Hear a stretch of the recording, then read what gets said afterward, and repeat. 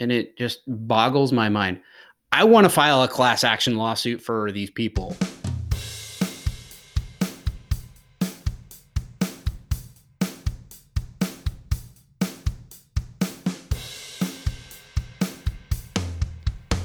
Hey, how are ya? Welcome back for another episode of Personal Finance from the Hilltop. I'm your host, Kyle Hill, as always. And fun fact for all you Jonathan Taylor Thomas fans, Hey, how are ya? Is from his 1995 movie, Man of the House with Chevy Chase. Flashback to memory lane there. On today's episode, we're continuing our What the Hell Is series. On this episode, we're talking about what the hell is fee only. But before we get started, do a solid and drop us a review. 5 stars, by the way, is the appropriate number of stars. And while you're at it, ask some questions that you'd like answered. I want to do a Q&A episode where we answer your questions, but I need your questions to make that happen. So don't be shy. You can submit them to kyle@hilltopfp.com, and that'll be listed in the show notes. That's me pointing down. Now dim the lights and hit the strobes. We have some guests making their first appearance on the show, but certainly not their last. But before we dive right into that, I need to remind you that this is for educational purposes only and not meant to be taken as advice because I'm not your advisor. However, I could be if I did my proper due diligence and evaluated your personal situation.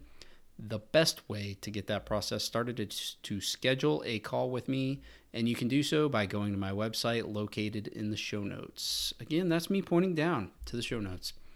Without further ado, I'm joined by certified financial planners Brent Hoskins of Focal Point Financial Group and Donovan Brooks of Storyline Financial. Hang on tight because here we go.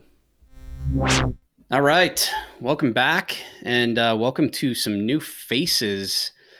Today on the podcast, we have Brent Hoskins, Certified Financial Planner, RICP, AWMA, CRSPS, CKA, Certified Kingdom Advisor. That's a lot of Focal Point Financial Group located in Prairie Village, Kansas, the nicer side of the Kansas City metro area without being in the burbs, as I like to say. Brent, you're rivaling Michael Kitces on the designations and certifications there. How are you today? I'm good. Happy to be here. Yeah, he's lapped me a couple times, but I can still try. You're going to have to explain some of those to us. But man. But as far as the Certified Kingdom Advisor, we can have our next guest do that as well. So Donovan Brooks, Certified Financial Planner and Certified Kingdom Advisor, CKA, of Storyline Financial in St. Joseph, Missouri, and host of the Building Stewards podcast. I was talking about you on our last episode, Donovan. Oh, hopefully all good things. Very good things. How we first met, actually, when we were studying for the CFP exam. Yes. It's a fond story, just realizing kind of how relationships kind of evolve and how we're connected. And I think that's actually how that actually class is how I actually hooked up with Brent as well. There was an acquaintance that was in that class as well that kind of forwarded my information on to Brent. So that was a fruitful class, I will say. Yeah, no, I said in the, so our last episode was what the hell is a certified financial planner? And I said in that episode, if I wouldn't have taken that review course, I don't think I would have passed the exam. So I don't know if you guys feel the same, but Definitely. I think it was funny. We were actually talking at lunch during the review course, Donovan, and I was talking about XY to one of the guys there that was studying with us, like I knew all about it. And secretly, you're over here. I'm actually an XY member, you big dummy. So I'm sure you were thinking that. You didn't say it. You're too nice for that. But no, I don't think I don't think I was ever thinking that or heard that. I just remember a conversation, and at that point, I was like, this guy has pretty much made up his mind. He's gonna make this happen. He's kind of followed all the same material. He's tuned into all the content. It's only a matter of time. So that's probably what I was thinking. Yeah, I'm drinking the Kool-Aid. So they got me. So yeah, both XY members, XYPN members, XY Planning Network, and also NAPFA members, in addition to being certified financial planners. So, you guys want to talk about what the Certified Kingdom Advisor is? That a certification? We had this conversation last episode with Tyler on a designation certification. Said no comment, but CFP's a certification. Just for clarification. That's a really good question, Kyle. I'm a little bit baffled because it is a certification, but is it also a designation? I don't know. I just remember it from the review course. CFP is a certification. Yeah. I don't know. My understanding is a designation is more of a kind of like something you've studied for a number of years, like a university degree or something. Yeah, I think that makes sense. I think a certification really comes back to licensing the right to use that, Yeah. For what it is. So yeah, the CFP is, we're licensing the ability to use the CFP because we're complying to all their requirements and qualifications. So I think I've always wondered that too, but now that we're talking about it, it makes a lot more sense that would be the case. Yeah.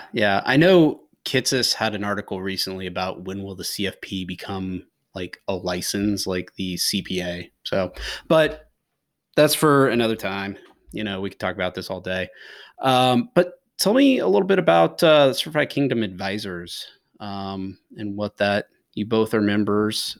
Yeah. So, and I'll let Brent talk about everything that I missed, but really it's this designation that really applies financial planning through a biblical world perspective. So pretty much it's less technical than the CFP designation. It's really guiding people through financial planning with Christian beliefs and the goal being kingdom minded, really. And that's really kind of how I explain it to people when I have to tell them what it is. It kind of stacks on top of the CFP, less again about technicalities of the minutia of financial planning and more of kind of the mindset, heart issues, really things that are very specific to the Christian faith. So I don't know if you'd have anything else to add, Brent, on top of that. That's really good, Donovan. And I think I explain it in a similar way. It's an overlay. It takes all the technical parts of financial planning and just overlays it with what's God's word have to say about those areas of finance, and how can we engage people into good stewardship. Yeah.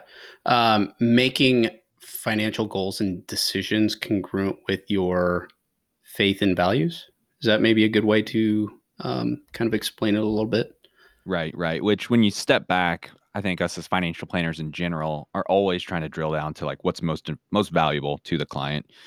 So this was just an organized and structured curriculum that took the basis of our faith as Christians as kind of inherent of the goal planning process, and really folding in the different areas that we get to be as advisors that are Christians, leading our clients through that process. Yeah, that's awesome. And I'll put a link to it's Kingdom Advisors, and I'll put a link in there. How many certified Kingdom Advisors are there? I think last I heard, I want to say there were about 3,600 Okay. Kingdom Advisors. Donovan, does that sound? Yeah, that sounds about right. I would have said somewhere between 2,500 and 5,000 would have been my guess. Mm-hmm. Wow. So pretty small group because it's nationwide. It is nationwide, and it's comprised of,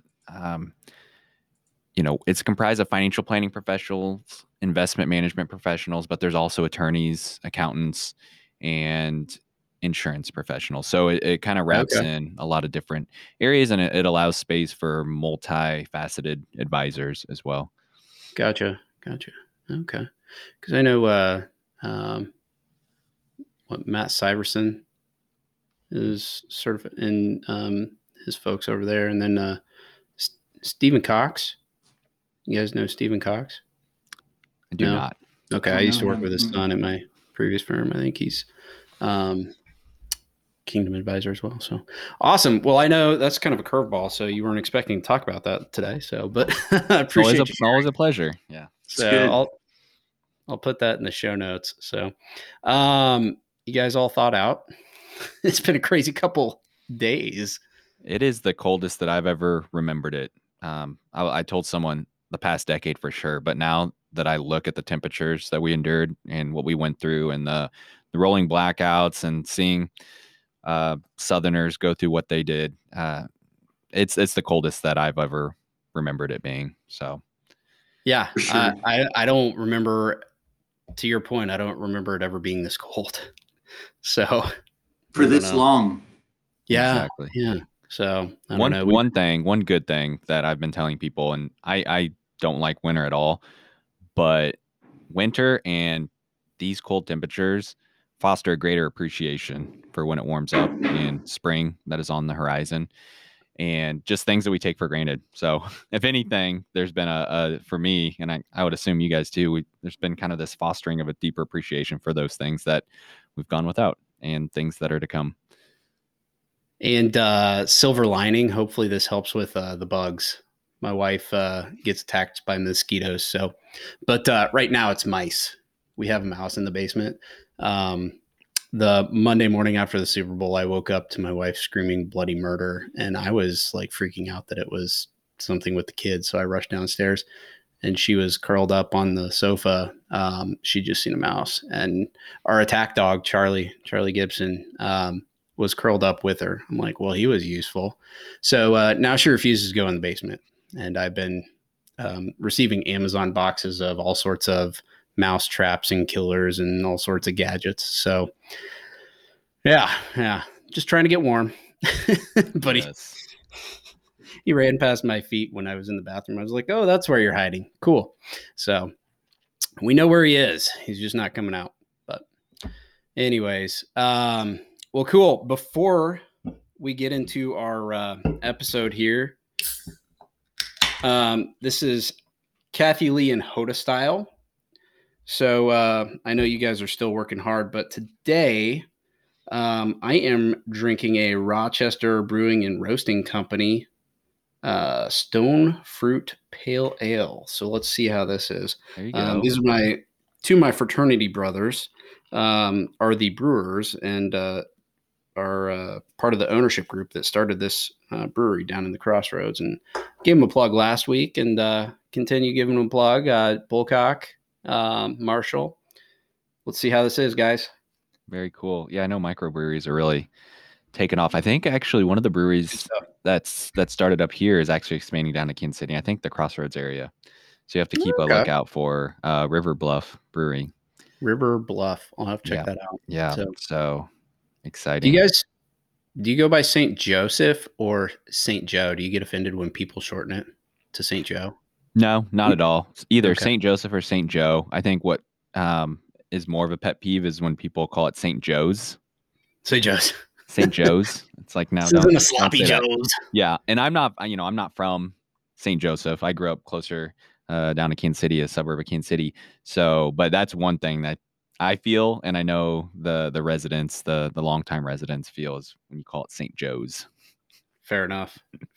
So, and I'm drinking this out of my Estes Park Brewery mug or pint, by the way. So Very nice. There you go. I'm sound like drinking a Colombian blend of beans from Sam's Club, Members Mark brand.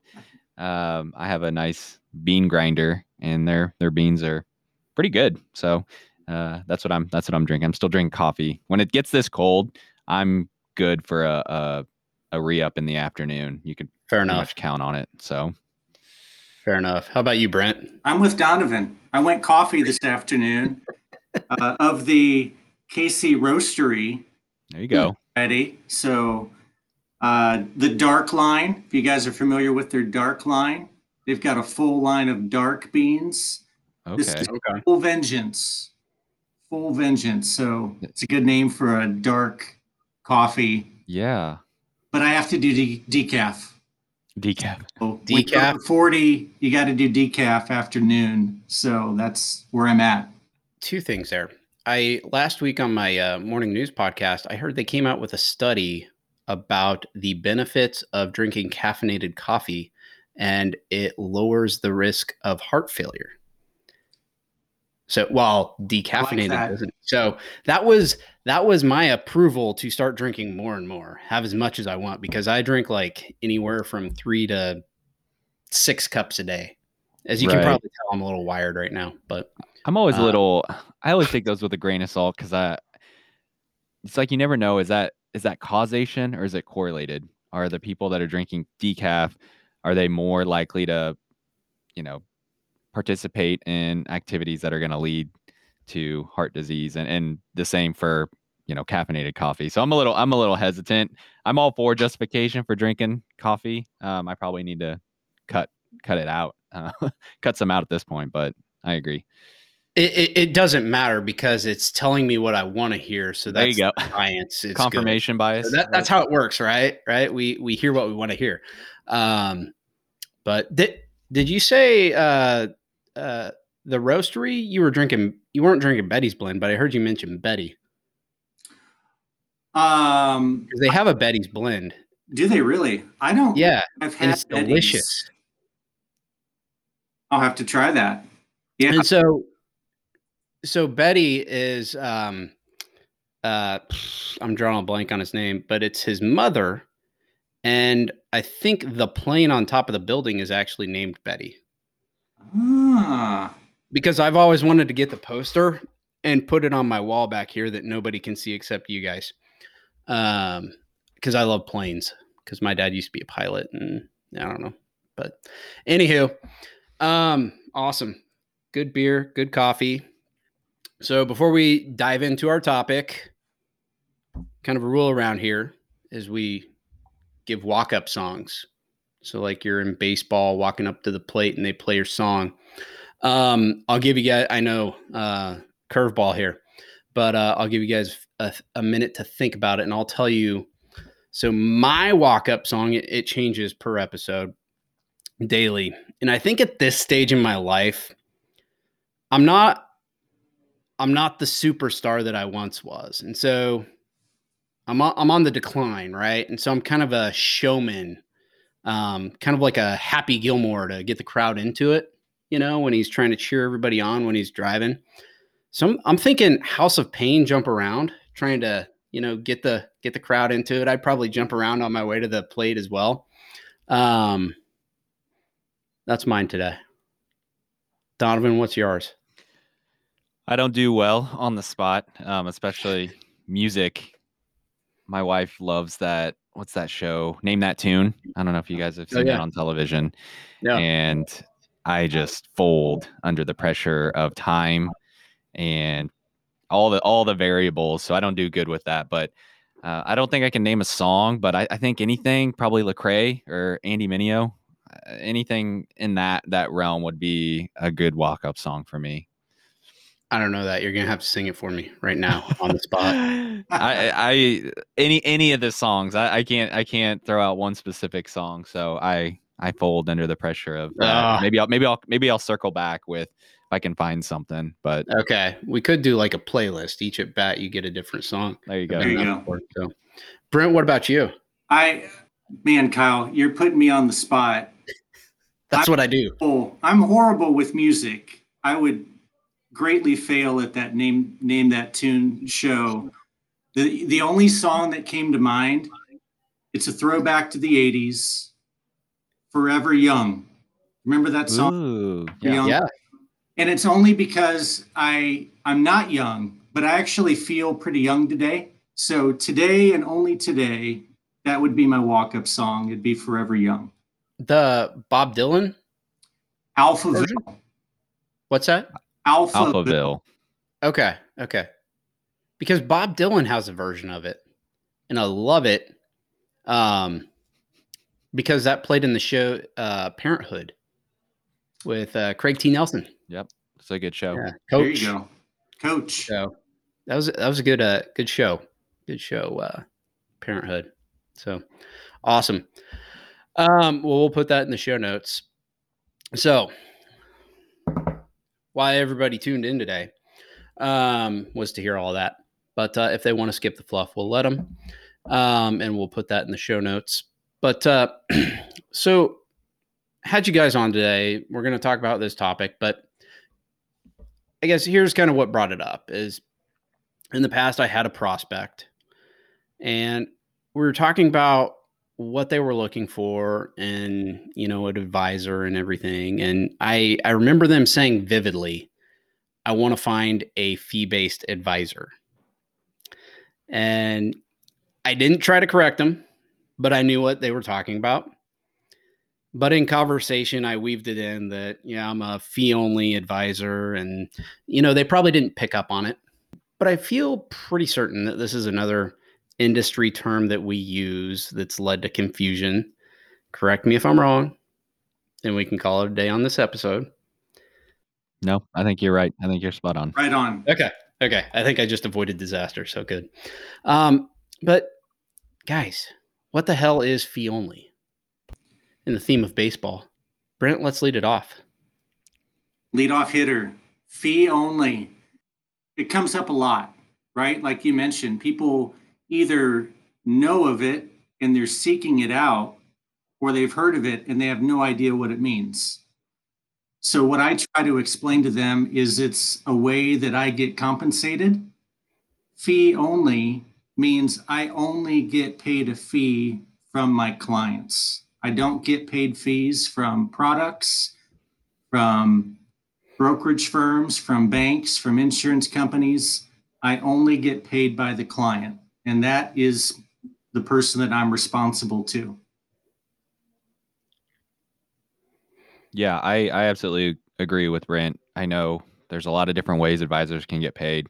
I think he hit on two of the most important. One, you're getting paid directly by the client. Like that is the relationship. And two, the fees either coming from their investment account or their checking account. Really, those are really the only two ways that a fee only relationship can exist and clients can pay their advisors. And so, you were talking a lot about simplicity earlier, Kyle, and I love just trying to keep it simple because you can get lost in fee only, fee based, all these different variations. But like Brent said, you're getting paid first and foremost from the client directly to them, and it's in the form of a fee that they pay either directly from their checking account or their investment account.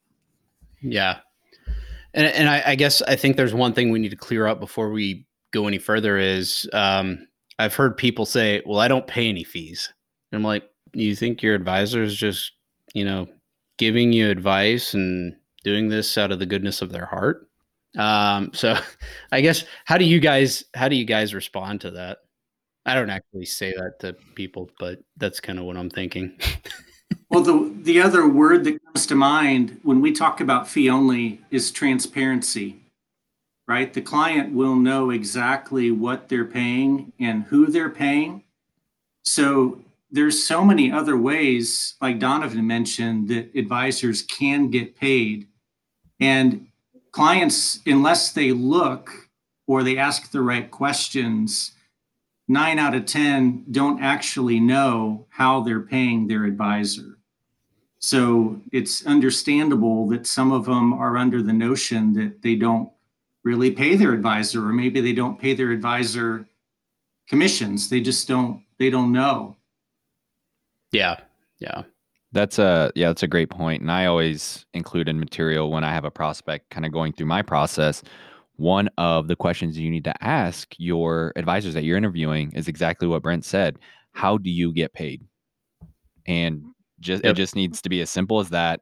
And the advisor has the opportunity to be very transparent about how they get compensated from who they work with. And you will learn a lot from that. And if you hear them kind of dancing around, kind of deflecting, not giving a very precise answer, then I would be very concerned about how they get paid, being in a relationship with their client.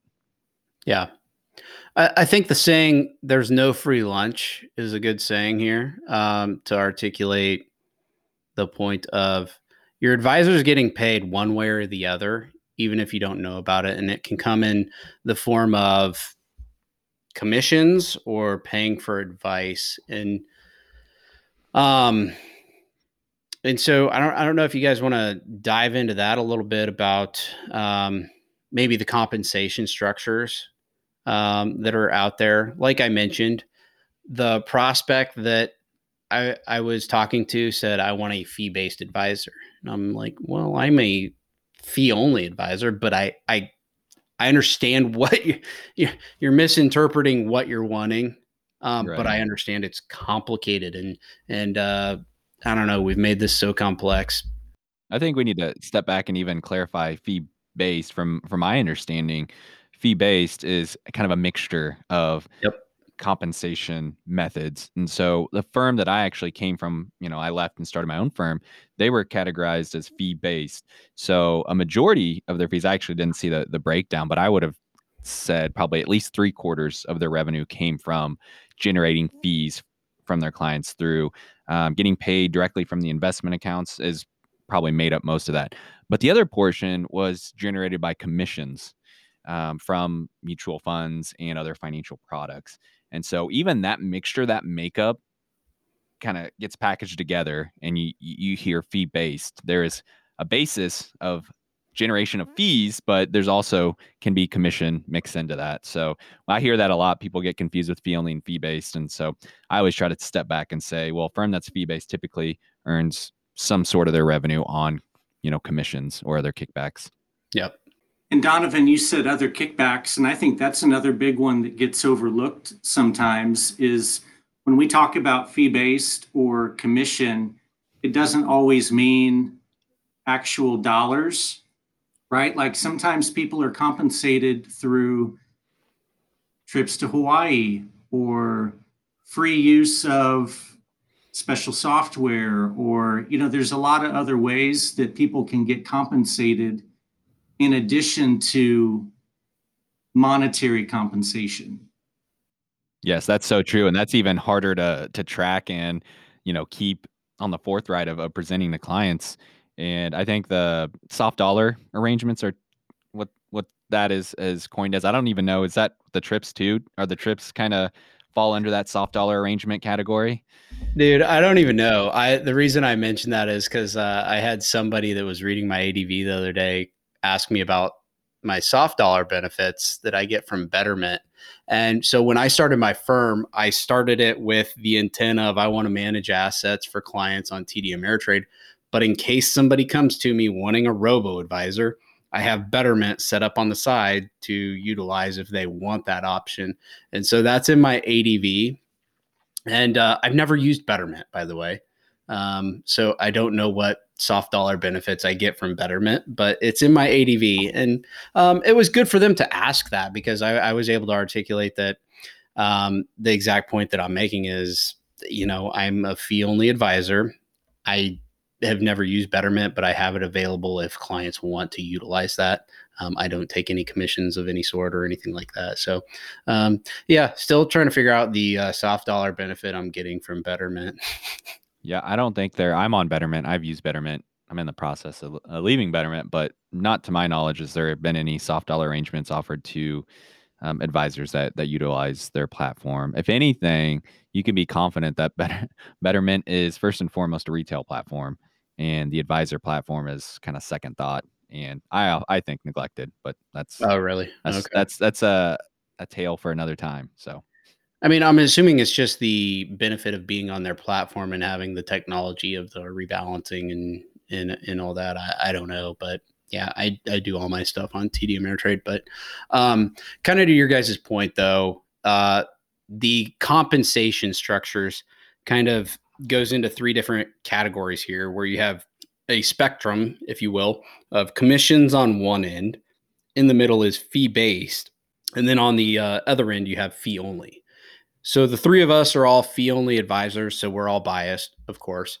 But kind of breaking that down, Donovan, you want to take on the whole commission side of the fee arrangement structure? I think that's where a lot of these individuals that say, "Well, I don't pay my advisor anything," I think that's where a lot of them are in is the commission based model, and so they don't see the fee coming out. They're not paying the fee, and so there's less friction there, but they are actually paying a fee. yeah, absolutely. It all depends on kind of what type of, commission structure there is, what kind of loads, there are. Typically, whenever you get a product like a mutual fund that has a front load, an A-share mutual fund that charges 5.75% up front, you typically don't hear much from your advisor after they collect their commission. They're kind of on to collect the next commission. And there's nothing, I have to be careful. I think we have to be careful about posturing and signaling about the different aspects of how we get compensated. There's definitely really good advisors that are commission based or even fee based. There are bad advisors that are fee only. Like, I don't think moral hazard stops at a certain part of where we get compensated. So I just want to make that clear, because I know this is a hotly debated topic depending on where you go. But I think what we talked about a little earlier is how we've chosen to structure our business eliminates some of the inherent conflicts of interest. Not that it excludes all of them. There's always going to be conflict of interest between a provider and a customer, right? We want to do business. There's always going to be it. But we as CFPs, have chosen to eliminate conflicts of interest where we can, and where we can't, we need to disclose it and be very transparent about it, and just keep it on the forthright and call a spade a spade. And it's fine. That's fine. If there's a conflict of interest, as long as we talk about it, the client, the potential client knows about it, it's out in the open. Where you get in trouble is when you start to hide those conflicts of interest and you start to profit off of those conflicts of interest. So going back to the commission based, like you said, a lot of clients don't know that they're paying these exorbitant fees because they're not talked about. They're kind of shoved under the carpet. They're deflected. And all of a sudden, these clients think they're getting free service. They're actually paying, large commissions, for that transaction. And Donovan, just one quick thing to add to that. I mean, you mentioned we're all fee only and we're a little biased, and we feel like it's good for the client, right? To have a fee only model. It's client friendly. It's also advisor friendly. And I say that because in a previous career, I would have been categorized as fee based. And even with good intentions of trying to look out for a client's best interest, there's these underlying internal conflicts that advisor is going to have to struggle with. I have product A and product B to put before this client. They're both suitable. There's not one that's bad, but one's going to make me twice as much as the other. So how do I wrestle with that decision of which product to put before the client? And so it's hard on the advisor in many times to wrestle with those decisions, just like it is the client to deal with that type of compensation model. Yeah. And so I want to circle back to this because this is something I want to talk about, but kind of diving into those three different fee structures. So commission-based is where they're selling a product, right? A financial product, be it a mutual fund. Right now, I've been looking at someone that got sold an annuity in a Roth IRA, and it pisses me off. Sorry, guys. Life insurance, permanent life insurance is another one that we see a lot as advisors, people that get sold life insurance with some sort of savings or investing component attached to it. Yeah. And it just boggles my mind. I want to file a class action lawsuit for these people. Like this just, I don't know how you can call it suitable, but so there's the commission structure. Sorry if I'm irritated. I've been looking at some statements and it's been making me mad. So I'm going to have another beer. Okay. I know you guys are drinking coffee, so I'm going to drink for you. But the commission model. And so I think kind of the general, when you're looking at like mutual funds, you go to an advisor, they're a broker and they sell you some mutual funds. American funds, I don't know if I'm allowed to say that, but I'm going to, but seem to be a popular thing that advisors sell at various places. But the typical commission that I see is, anywhere from 5 to 5.75%, right? And so the idea being let's say it's a 5% commission and you go and invest $100,000. Your investment if it's a front loaded, so A share, your investment of $100,000 just became $95,000 up front because of the 5% commission. Doesn't seem like a very good deal to me. But anywho, if it's a back end commission, so C shares, C share 1%. So those are essentially a deferred sales charge. And so if you ever sell the investment, they take the 5%. The idea being that we've deferred it. Your investment has grown larger, so our commission grows larger. That 5%, say it grows to $200,000, just use round numbers. And that 5% commission now becomes not $5,000, but $10,000. I'll throw in the caveat that if you hold it for a long enough period of time, it becomes A share. It becomes A shares. I don't deal with this stuff, so that's why I'm not like super. So it becomes basically A shares. So the deferred sales charge goes away if you hold it long enough. This is just an example, typical in the industry, but so that's kind of how the commission structure works. As far as fee based, I guess it'd be easier to flip over to fee only, go from one end of the spectrum to the other end of the spectrum. So fee only is I get you that mutual fund, but I don't take a commission on it. There's no cost. So your $100,000 investment is $100,000. And then I'm going to charge you a fee for helping you get that invested and giving you advice. And so that's what we do. And the fee only comes in various forms. And so I figured we could dive into that. But then in the middle, you have the fee based, which is a combination of, as you guys mentioned, the commission. There's a blend of the commission in there, as well as the fee only aspect where you pay your advisor a fee to, manage your accounts. And that's typically in the form of AUM or assets under management, and kind of the industry standard that only starting to, and I'm slurring my words here, so sorry.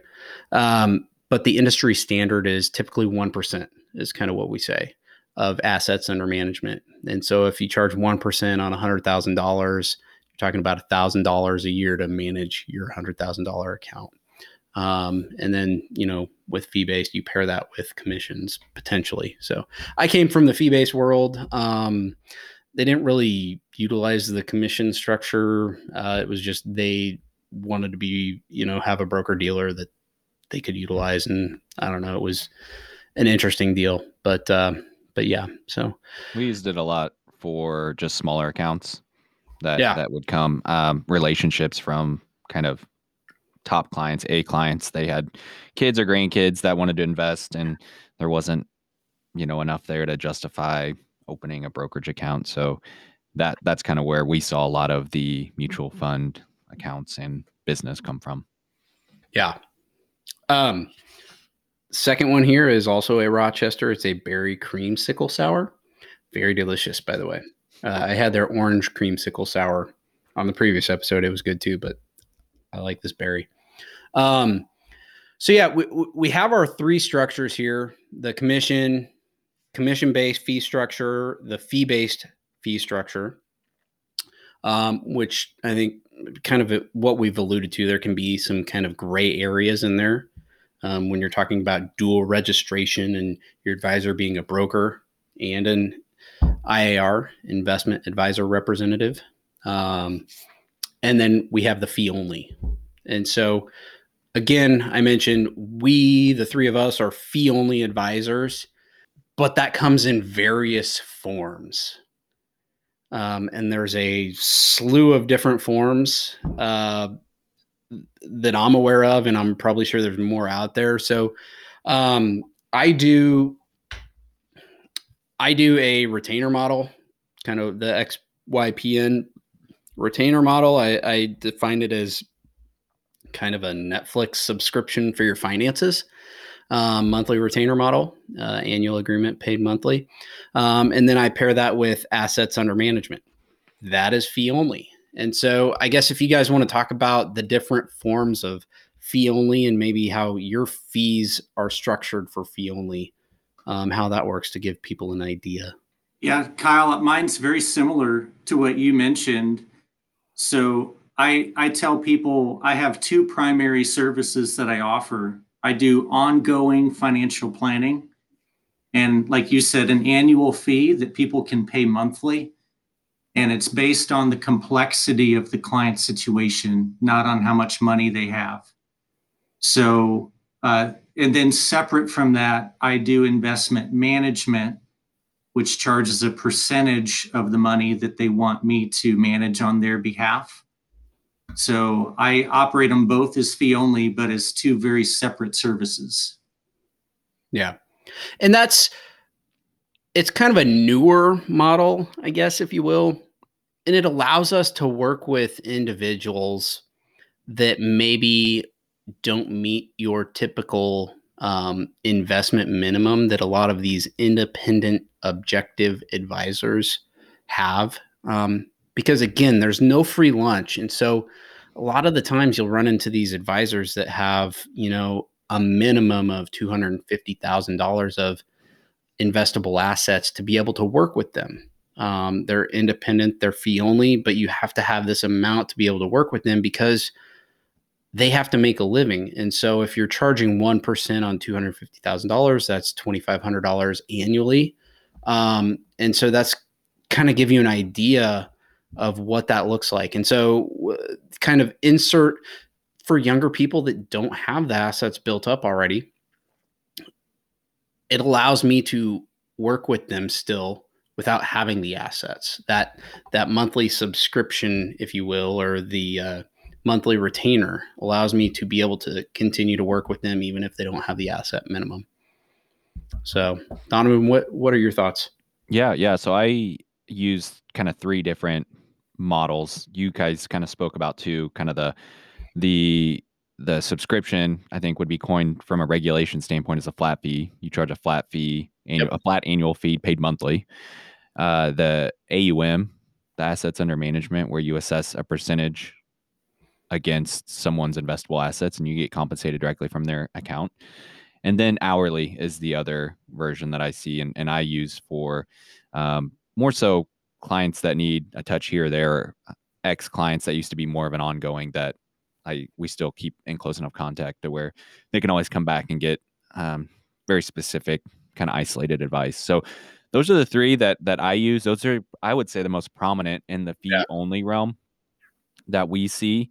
And one other thing that I would say too, as we just talk about transparency and fees and compensation, is the AUM model has been around for the longest. It kind of has stemmed from commission-based business as advisors transitioned from transaction to having an ongoing relationship and providing ongoing advice. That's kind of how they were able to get compensated on an ongoing basis.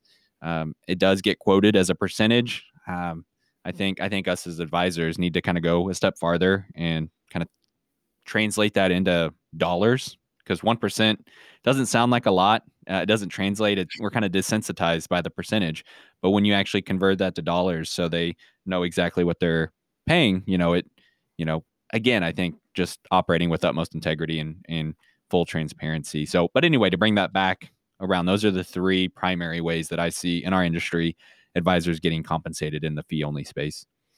Yeah. And I know there's some other advisors. I know Landis Tyler, he's been on the episode. He's my my champion repeat offender. He's been on 3 times now, but he does a percentage of net worth and a percentage of income. And so there's like, 1,000 different ways to slice it. And I think we all kind of talk about this all the time. How do we do our fees? And, the commission structure, the AUM structure, those are just easy. And I think context, kind of to your point, I think context matters because, as things have evolved, we've moved this way. The commission structure was kind of what was out there originally. Then I don't remember when this really kind of maybe the 80s became a thing, but the AUM structure, where it's just a percentage of assets and it was easy. But then recently there's been kind of this surge of the, various forms of our retainer model, or hourly, and then kind of this net worth and percentage of income, these sorts of things. And so just getting more, it makes it more complicated, but it allows us to be able to work with clients that we wouldn't normally be able to work with in the other fee structures, I guess is what I'm saying. So, Right. Yeah. And I think it comes back to, when it comes to fees, like, as the advisor, you need to be charging what you're worth. As the consumer, you pay that fee as long as you're getting value. You're getting something above that cost. So Warren Buffett coined with saying, price is what you get, or price is what you pay, value is what you get. So as long as you're providing extreme value as an advisor, you should be pretty confident in what you're charging and what you're worth. But also, what's nice about the fee only structure is that clients can walk whenever. yep. If they're not getting the value for what they're paying, they can walk. And I like that that's the kind of relationship that we have with our clients, that we haven't sold them a bill of goods, or we haven't sold them anything to where we've gotten compensated and kind of they're just left to do whatever. Like, there is an incentive to serve our clients well, because repeat business is good for us. It's a lot easier. It's a lot cheaper for us to retain clients than to go out and get a new client. So that's not to like put clients in this predicament, or like we just see them as a number, on our ship. We do truly care about our clients. Like, it just happens, we develop deep relationships with them, but that's just the reality of how we structured our business. There is an incentive to just serve our clients really well, because we do want to walk with them through life and for a long period. And so that's one thing I would add about that. Yeah. I often find my times fretting about my clients' issues more than they probably do. And it's because I want to see them do well and succeed. And if I was in the commission model, I could care less, because, as long as I get my commission and sell them something, who cares, right? Hey, Kyle, one quick addition to that. I was thinking about, we're all very passionate about fee only. And we talked about a lot of different flavors of how that fee only can look and how people charge. It's not because advisors that are doing fee only are looking to always pad their pocketbooks. A lot of times, the reason they've chosen a particular model of fee only is because they're trying to serve a particular clientele. And that model allows them to serve those people. So, in my model, if I'm trying to serve a young family that has student debt, a mortgage, if I charged a net worth percentage or a percentage of their investable assets only, I would not be able to help that family. So I think that's another important ingredient, is there's a lot of these different models, but there's a good basis for why the advisor chose that model, is because they're trying to find a way to give advice to the people that they have a heart to serve. Yeah. And I think it's, for me, I want to provide people with an alternative if they don't have the investable if you have the investable assets, a couple $1 million, I'll take you on as client. Let's talk. But if you don't, I still want to be able to serve you. Right. And so historically, typically in the past, it was, if you don't meet our asset minimum, you have to go to the retail shop and you get sold commission products. And there's not an alternative for you. We are that alternative. I'm, not to speak for you guys, I'm that alternative. You can be that alternative too if you want to be. So this kind of gets us into conflicts of interest with the fee structures that we were, alluded to earlier. So there's commission, just using 3 as an example of how there's conflicts of interest, but the commission model, the AUM model, the assets under management model.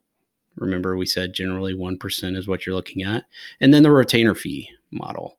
And so kind of what I see with, and I think a lot of people would agree that don't do the commission model, is there's incentive to sell you financial products that are more beneficial to your advisor. than to your interest. And so, for example, kind of what you talked about earlier, Brent, is you have mutual fund A that has a commission of 5%.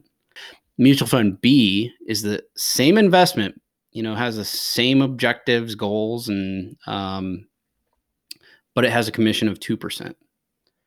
And so if I'm on commission, which one do you think I'm going to recommend to you?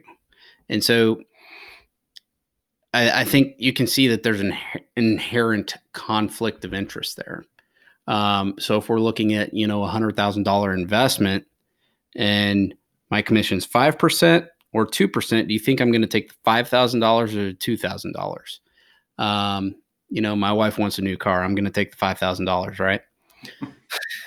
So, but then getting into the AUM, you're like, well, how's there a conflict of interest there? Well, there's incentive to keep assets in your portfolio, so, you're thinking about paying off the mortgage with funds in the portfolio, and your advisor could advise you to keep your money invested because interest rates right now are so low. I've heard people getting, 2.5% on their mortgage, which is just insane. But they could say, it makes more sense for you to pay this ultra low mortgage interest and keep your funds invested because we're going to earn you more than 2.5%. Not to say that they're not baking in the risk of what if you lose your job and you still have your mortgage payment. But there's a conflict of interest there.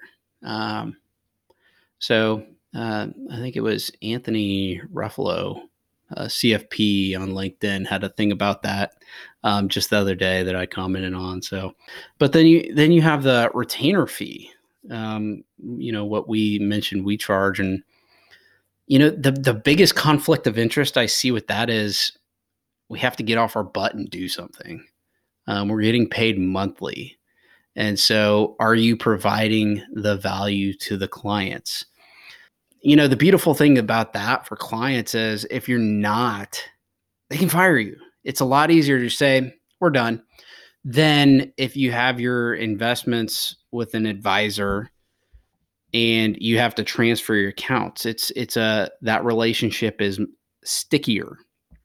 There's more friction involved with moving your accounts. So that's, I don't know. What are your thoughts? Yeah. And I think with conflicts of interest, you bring up a good point, Kyle. Just, they're embedded everywhere, and it's impossible to have a relationship with zero conflicts of interest. So the goal is not to get it to zero, but it's to minimize. And that's what that fee only model hopes to do, is to minimize those conflicts of interest, because the result to the client should be objectivity. And what's coming out of the mouth of the advisor when he or she gives a recommendation, it's in the client's best interest.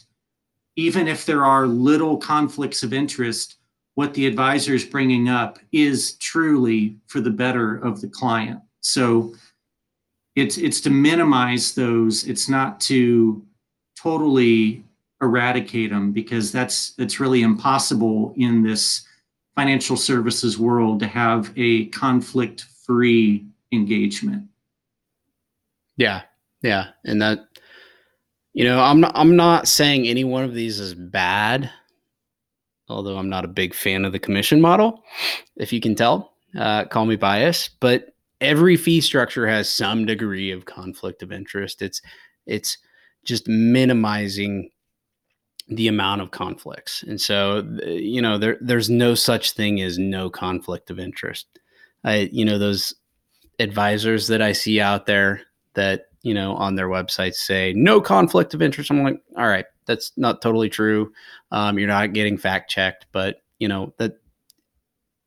but when you embed that you say, well, we have a little bit of conflict of interest, people's antennas go up, and it's like, what?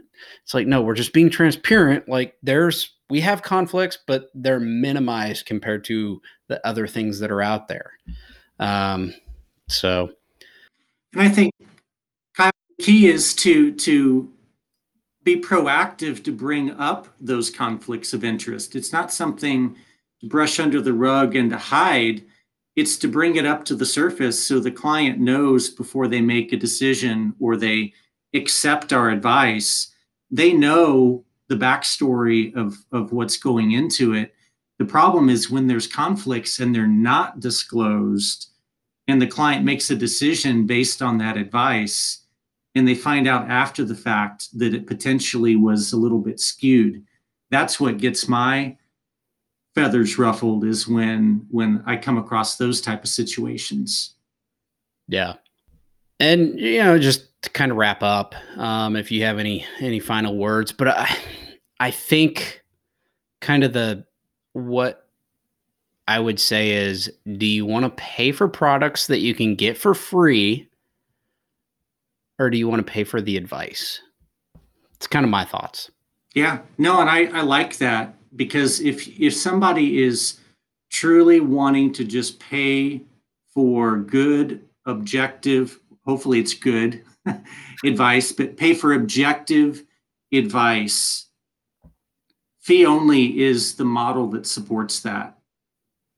Any other model, again, not to say one is right and one's wrong, but you have to understand, if you're not going with the fee only model, there's other issues you need to be aware of before you make any decisions. And for some people, that's okay. Like when I go and buy a car, I fully expect that I'm going to pay a commission to somebody. I get it, unless now, maybe there's models where that's not true, but I understand it, I accept it, and I know the risks there. And the same should be true in the financial planning space. People should know how they're paying, what the risks are, and then make a decision based on what they're trying to do. And I think people are probably wondering, okay, so you've talked about fee only. Where do you find somebody that's fee only? And on previous episodes, we've talked about, being a certified financial planner, a CFP. And so, you can get a CFP that's not fee only, and then you can get a fee only advisor that's not a CFP. And so kind of, the groups we're a part of, not to toot our own horns or our shameless plug here, but to kind of marry those two things of a certified financial planner that's fee only, XY Planning Network and NAPFA, the National Association for Personal Financial Advisors. I have to say that slow because that's a mouthful. But most people don't know what NAPFA is, so I've got to spell it out, right? Which is understandable because not everyone lives in our world. It's not our world, and everybody's living in it. But those two organizations kind of marry those two things, certified financial planners that are fee only.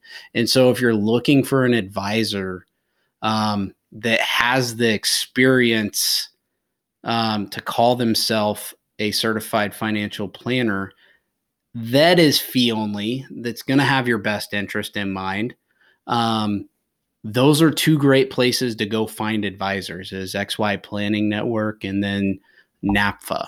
And we'll put those in the show notes. I don't know, anything else you want to add there? No, I think that's well said, Kyle, and that it is important to marry those two worlds so you get the expertise with the right compensation model, because both are important. Yeah. Awesome. And if this all sounds a little confusing, I get it. So feel free to drop us a line, include in the show notes how you can get a hold of us, and ask questions about what we discussed today, and we'll do our best to answer them. Brent, where can everyone find you? So website is Focal Point Financial Group. That's a mouthful. .com. And I'm in Prairie Village. So I've got an office here in the village. So yeah, people can find me there, find me on LinkedIn, drop by. Awesome. Are you close to the cafe? Is it the cafe or the cafeteria restaurant? Is that Within still walking distance? Yes. My wife loves that place. She introduced me to it. It's pretty good. So, well, awesome. Well, we'll put that in the show notes where everyone can find you. And I guess until next time, signing off. You did it! The world's greatest cup of coffee. Just kidding. You made it through. Way to go. Thanks for listening to Personal Finance from the Hilltop. Hope you've enjoyed the show today. You can find information about our guests and ways to connect with them in the show notes. That's me pointing down. We're going to be taking a little break from our What the Hell Is series. In our next episode, I'm going to be talking with rockstar realtor Tony Long of Long Real Estate Team on what you need to know about buying a house in this extremely hot and some would say insane housing market. Now, if you'd like more information about me or Hilltop Financial Planning, you can visit hilltopfp.com. For links and resources mentioned in the podcast, be sure to check out the show notes. Again, me pointing down. Also, be sure to hit the subscribe button so you get all the new episodes when they drop. If you could do me a favor and leave the podcast a review, that would be greatly appreciated. Remember, 5 stars is the appropriate number of stars. You can find Personal Finance from the Hilltop pretty much wherever podcasts are found. At Hilltop, we continue to bring on new clients. So if you or someone you know are interested in discussing how we can help you find financial freedom, go to our website and click on Schedule a Call in the upper right-hand corner. We offer a free 30-minute introductory call. No sales pitch, just a conversation about you and what you're looking for and how I can help. Lastly, the dreadful, scary disclaimer that I was advised by my compliance to read, and that is, got to do some stretches here. Everything in this podcast is my opinion or my guest's opinion and is not meant to be taken as investment advice because I'm not your financial advisor, nor have I considered your personal situation as a fiduciary. This podcast is for educational purposes only. Hilltop Financial Planning LLC is a state-registered investment advisor in the state of Missouri, but serves clients nationwide. We're exempt from registration. Whew. Got through it. Another episode of Personal Finance from the Hilltop in the books. Signing off from the Hilltop, I'm Kyle Hill.